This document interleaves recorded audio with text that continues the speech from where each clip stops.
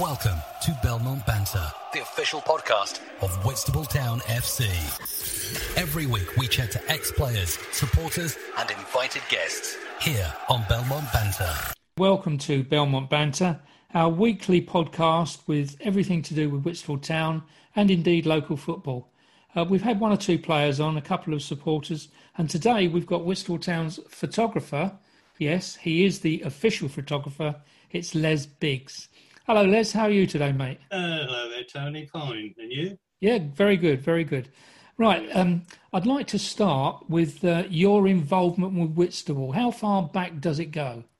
When I was at school, I used to come down to training sessions on a Tuesday and Thursday with old Charlie Ridge. I was a goalkeeper, played in goal for the Nottage and played with North East Kent schoolboys and reserved for Kent. But I was trying to get into the big time football. I was playing for the school in the morning, and occasionally I got a call up to join Whitstable A team. I played with mostly. We had the three teams then. Though I did travel with the reserves a couple of times, but never played for them. I played with the A team, and names from the past going way back there, you know, like Ray Keane, Brian Saddleton, etc. So, yeah, those were the good old days, they were. Lots of local Whitstable names there, Les, with the Saddletons and yeah. Yeah, and then I decided to join the army for the best of my sins. I went into the army when I was 15. Wow. And where were you stationed? Well, I went in as a boy apprentice as a chef. I was stationed at Aldershot, done a three-year apprenticeship there, and my first posting from leaving Aldershot was Dover. And it's quite a funny story.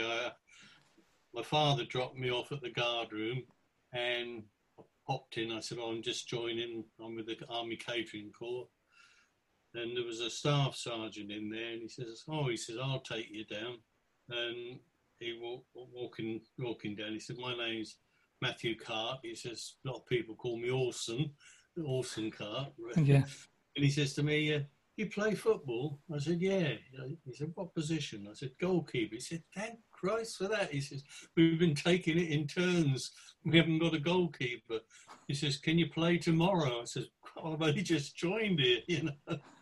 So I had to go home, get my boots and got my motorbike and drove back to Dover. And that was it. I was in the team there with 7 professionals in the team.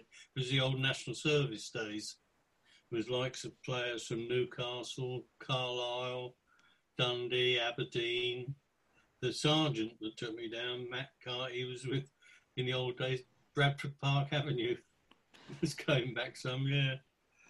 And Peter Sewell from Carlisle, Carlisle got in touch with Dover, and he used to turn out for Dover occasionally on league games and that, you know. But those were good days. Well, you certainly played with some decent players there, that's for sure. And how long did your football career last with the Army? The whole time you were in there? Yeah, I played with, as I say, I was with the Junior Leaders Regiment, Royal Engineers at Dover. I went from there to West Byfleet, Army Operational Research Establishment, all hush-hush out the Southern Official Secrets Act there, but I wasn't cooking, doing research into diets. I still wanted my football, and one of the chaps at the establishment in West Byfleet, he had ties with Woking. So I said, can I come along? He said, yeah, come down. So I had a trial with Woking, but at the same time, I was living in digs in Guildford. I used to go and watch Guildford City. So I went round there, and they offered me a trial, and I had a couple of games for Guildford City second team. The first team was in the very old Southern League, you know, which was quite a strong league. And when I was there, we had 2 players from Chelsea join, David Kliss and what's his name? Yeah, Peter Sillett. Those were the days, as I say. But I was a slim lad those days. Oh dear. Yeah, we all change as we get older, that's for sure. And then you were telling me earlier on when we were having a little chat that you ended up in the Navy as well. How did that come about? I mean, it's a bit unusual to have you enlisted in the army and then join the Navy. That's right. Yeah. Well, I came out the army and I thought, what am I going to do? Of course, in the meantime, when I was in the army, especially when I was stationed at, I ended up at Canterbury. I was playing in a soul band as well, guitar and keyboards, up in the Medway towns. And I come out and I thought, I've had enough. I come out the army. And I was going to continue in my music career, but thought better of it. And I had a chance to join the Merchant Navy, which I did. And I sailed on my first trip, was it February 1967, on the old Rhodesia Castle, which was a passenger ship. I went as third baker, so done that trip, and then it was no looking. I left them and went with Sugar Line, which was owned by Tate and Lyle. I had to sail as second cook, though I got more qualifications than most of the cooks that went away to sea. If I'd have been in the Royal Navy, I could have sailed as chief cook, but I ended up as second cook for a couple of trips. They sent me on a course. I got the cook's ticket. When I got there, the instructor said, well, I can't teach you much. He says, you're cooking for us and the secretary and the boss here for the Red Ensign Club. So I got my ticket, done a couple of trips, 2 or 3 trips as chief cook. And the captain said to me, would I fancy going as a purser? I said, yeah, okay. And so that was the end of my cooking career. And I got into the pursers, which was really, really good job. I've done that the rest of my career. And how long did you actually stay in the Navy for then?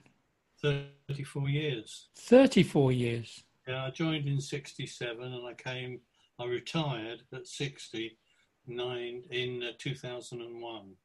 Yeah, the last spell was with Cable and Wireless, and with them I lived in Fiji for 4 years with the family. So you've certainly been around then? Yeah, I think in my last count's 87 or 88 countries throughout the world. Yeah, I've seen a bit of the world. There's still people in Whitstable to this day that have never been to London. You know that? No, probably. Yeah, while I was with the Merchant Navy, we used to play other ships in different countries, and yeah, I played in Australia, India, Fiji, Canada, and my greatest thrill was playing in Brazil. My goodness me. But that was only a ship's team, but it's, we used to have some good times, good funs. And I'm sure you did. Drink to celebrate it as well. And what sort of crowds did they get? Well, the ships were, you'd probably only get about 50 or 60 or 70. Yeah. Mostly from the ships. I mean, we weren't playing any of the local teams. They'd have slaughtered us. Yeah. So it was fun time football more than anything else then? Well, that was, brilliant. Yeah, brilliant time. I did go ashore, as we called it, for about a year in 67, 68, I think it was. And I played in 2 local teams, Whitstable United and Herne Hill. And Herne Hill was one of the old Whitstable stalwarts, was playing for them. He used to play fullback for Whitstable, but he was playing centre forward there, Des Kay. I don't know if you remember Des. I heard the name. I don't remember him, but I've heard the name. His brother played for Folkestone, Gordon Kay.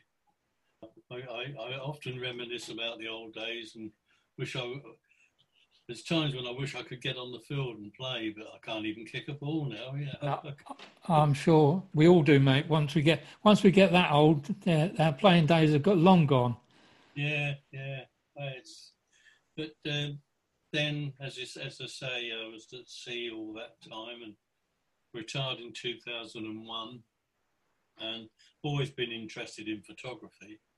And the wife won a first prize in a raffle at Norwich Hospital, which was a trip before to New York for 4 days luxury hotel, etc., etc. And I bought a camera while I was in New York, a Canon. And when I come back, I thought, well, I'm doing nothing. As I used to play golf on a Saturday sometimes, and sometimes I go down and play football, and or watch the football, I should say, not play. And I've got my new camera and my zoom lens and all that. Oh, if you can, could you send us a couple of photos from the match? And if, they're any good, he says, I can probably use them. So I duly sent him about a dozen, I think. He says, great. He says, just one thing. He says, can you have less sky and less grass in the photos? more zoomed in on the players, which I did. And that was the start of that was in 2012, I think. That was the start of my photography career with Whitstable. I like an idiot, said, okay, I'll do the programme. And he helped me a great deal to start with, getting set up and all that. And, I'm just wondering when I'm going to do my next programme. Yeah, that's a fact. It does give you an interest, though, doesn't it, getting involved with a football club? Yeah, and I tell you what, in the 12 years I've been, not 12 years, 8, 9 years I've been doing the photos, been some wonderful characters in the teams. One you done the interview the other day, Pulley. I got very friendly with Pulley. Yeah. And one guy I was very, very friendly was Stuart Barhead. We could do with someone like him to complement our strikers now, because he always had an eye for goal. He certainly did. Yeah, Pulley was speaking about Stuart as well. Yeah. And, Lawrence Harvey, I know his dad. Yeah. Oh, there's new Jake McKenzie, It's nice. Yeah. Local faces. Yeah, Scotty Hurd. I've got quite friendly with Scotty, and Jake's mum was always asking me for photos of Jake. Yeah, there's been some good managers there. I didn't take too much to Justin Lutchford, but I got on well with the Wards. I used to drive a minibus and take the team to away games. Yeah. In those days, Scott, I got on very well with Scott Porter, and we've got a super manager now. We couldn't wish for better. He's a good lad, isn't he? Yeah, he's more so than Scott. He's involved with the juniors and takes an interest in what's going on there, which is great. I think great future for the club. It's going to take a bit of time. Of course, this lockdown didn't help. We was just starting to progress really well towards the end of last season. There was a period there where he was telling me that if we'd have won like 2 more games, we'd have been up there in the playoffs. Yeah. I don't know as if we could afford to go up. That's the other crux. If the crowds increase, we're getting up to touching on an average of 300. If we got up to about 350, 400 even, that might sort of finance if the club had got promoted. But there's a lot more travel, and you get higher or more players come in, more money. They want more money, which is natural, I suppose. And it's a difficult thing to weigh up, to get enough money to afford to go up. And we've got Steve has got plans for the ground with the all-weather pitch and all that. The ground is certainly looking super now with and that rain last weekend. It's perked the pitch up no end. That's good. We didn't get much here in Herne Bay, though. No, I know we didn't. I was talking to Ron. He said, because he lives in Harry Street, he said it was like a river running down the road. I said, well, we had a couple of sprinkles in Herne Bay, and that was it. Yeah. It's like yesterday I was in Herne Bay. I went into the music bay and was talking to Graham, and it started hammering down. I thought, I'm going to get wet here, which I did walking back to the car. Drove home, which is only about a mile from where still in Herne Bay. And it was dry that, and then the rain, as I always say to the wife, it's got to end somewhere, Yeah. It does seem to have gone on for a long, long time here, though, doesn't it? It's some good days Some good days. Talking of managers and players and the like, I know that there's been a fairly, we've had some fairly successful times. Were you around in the era that Siegs was there? I probably came and watched one or two. I wasn't involved at all with the club. When I got involved, and Lutchford was manager. Oh, right, okay. But no, I mean, I was very friendly back in the old days with Peter Merritt. Yes. In fact, I played a bit of football with Peter in going back in the old days and that. A good little footballer he was. And good cricketer as well. Quite a sportsman as well, wasn't he, Peter? Well, I used to be in the army. I mean, I played rugby, cricket, hockey, water polo. I've done a lot of basketball, badminton. In my later years, I took up golf, which I got down to an 11 handicap, which was very briefly, and then it started climbing back up again. But those, I used to enjoy my golf. I missed the golf, but I couldn't walk around now. No, it's a struggle now, isn't it? Because my knees and hips have, I don't know if that's from days of playing in goal on frozen pitches and that which we used to do in the old days, as you well remember. Yeah, very true. Go out and brush a line, in the snow, so you can see where the lines were. Yeah, it's a changed world now. Touching on you talking about Steve and the all-weather pitch, if that comes to fruition, that's going to change the club completely. Well, then I think there's a good chance that it'll bring in some income, all being well, which these pitches do, and then no telling where we'll go, because if we've got a guaranteed income coming in all year round, which it would be with that, I think the club could go get promoted 1 or 2, 3 leagues if we were good enough to get promoted. If we were good enough, but that would enhance it, Yeah, but earlier on you touched on 2 points that are very crucial to that promotion. One is players' wages, and the other is travel.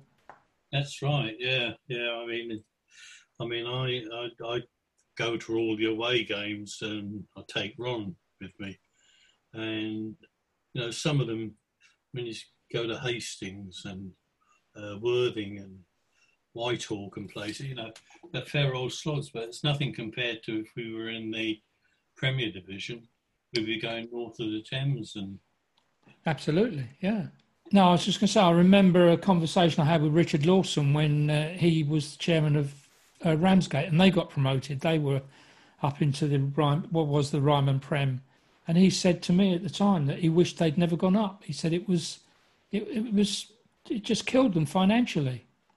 Yeah, well, unless you've got an added income, so a very rich benefactor say, okay, I'll stand for that, or if hopefully the all-weather 3G pitch, 4G, I don't know what it is, kicks in and we get a good income from that, that could certainly, there's plans, the dressing room badly needs knocking down and a new one. That's a good wind to blow it down. True. Well, you take the roof off, but the trouble is when it's that badly in repair, I don't think we're covered insurance-wise, so... which would be sad. But we could get one of these new ones that they're already struck, a bit like the classroom that we got there. Yes. And that we put up in 2 or 3 days. It's just a knocking down the old one, getting rid of the rubbish, putting the base for it to go on. All the plumbing's there. You're looking at, for a decent size room, changing room, about 70 grand, which isn't great. I would imagine if you had one built from scratch, it would cost you near on that, if not more. If not more, yeah. Yeah. I keep checking the lottery, if I won, I'd finance it. But, it's, we need someone with lots of money, or, we can get the 3G pitch with a grant, maybe, and some nice benefactors loaning us the rest. Yeah. To pay back over a certain period. but we'd have a good income coming in then. Yeah, definitely. Yeah. Which is, a good figure. Absolutely is. Got the gate receipts and the bar and the functions. Everything quantifies up then. As soon as you get more bodies in there, for whatever reason, there's more spent on the bar, more on the T-bar. Everything, it all makes a difference, doesn't it? Yeah, Steve's done a great job, and we've got a good supporter basis coming in. Yeah. Some of them moan and whinge a bit, but we can't win every game and be brilliant every game. But no, it's certainly got a good future if we can get rid of this COVID threat. It's going in the right direction, isn't it? Yeah. Certainly is. But those sort of people that moan and whinge, they'd moan and whinge even if we were in the Premiership. Probably. I think, they get fixated on a certain style and that. I mean, no one liked the way Scott played the team. He had them kicking the ball long. Yes. But as Scott said, if the ball's in their half, they're not going to score, are they? Which is true, get it down there quick, because especially on some of the pitches, Whitstable's pitch got a bit iffy over a period of time that you can't play football on it. So get it down the other end. Let them worry.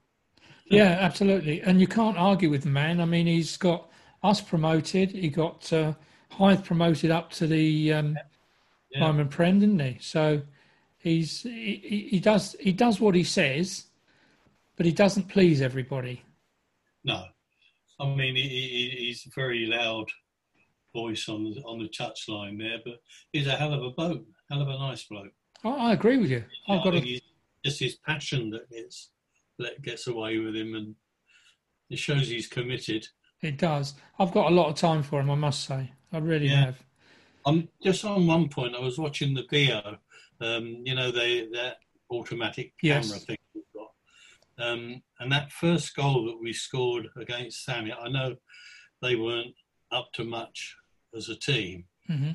The passing and the movement, I mean, it ended up with Jay Hards, and he put a lovely weighted ball through for Liam King, is it? He had to run Liam King, yeah. And scored a cracking goal. That was a goal worthy of the Premiership. Yeah, it was good, wasn't it? Good movement, off the ball, running into space, through ball, bang. And even the goal that Mohammed Cham got, the way he picked himself up, got round the player, put the ball in, no keeper was going to stop it. He's got goals in him, that lad. He has. It was very good, very good. Well, it's been a pleasure talking to you today, Les. I think we'll have to do this. We'll have to do this again. It'll be breakfast time, won't it? Nice to have a chat with you. And you. I'll just finish off, everyone, by saying thanks very much to Les. He's our official photographer, takes some great pictures. If you get online on the Whitstable Oyster Boys site, and indeed on Whitstable Town FC, you'll see all of Les's pictures up there. He's got some great action shots. Every time there's a goal in, he's the man. He gets them there. So from me and from Les, it's thanks very much for listening, everybody. And we'll see you again soon here at Belmont Banter. Cheers, Les. Cheers, Tony.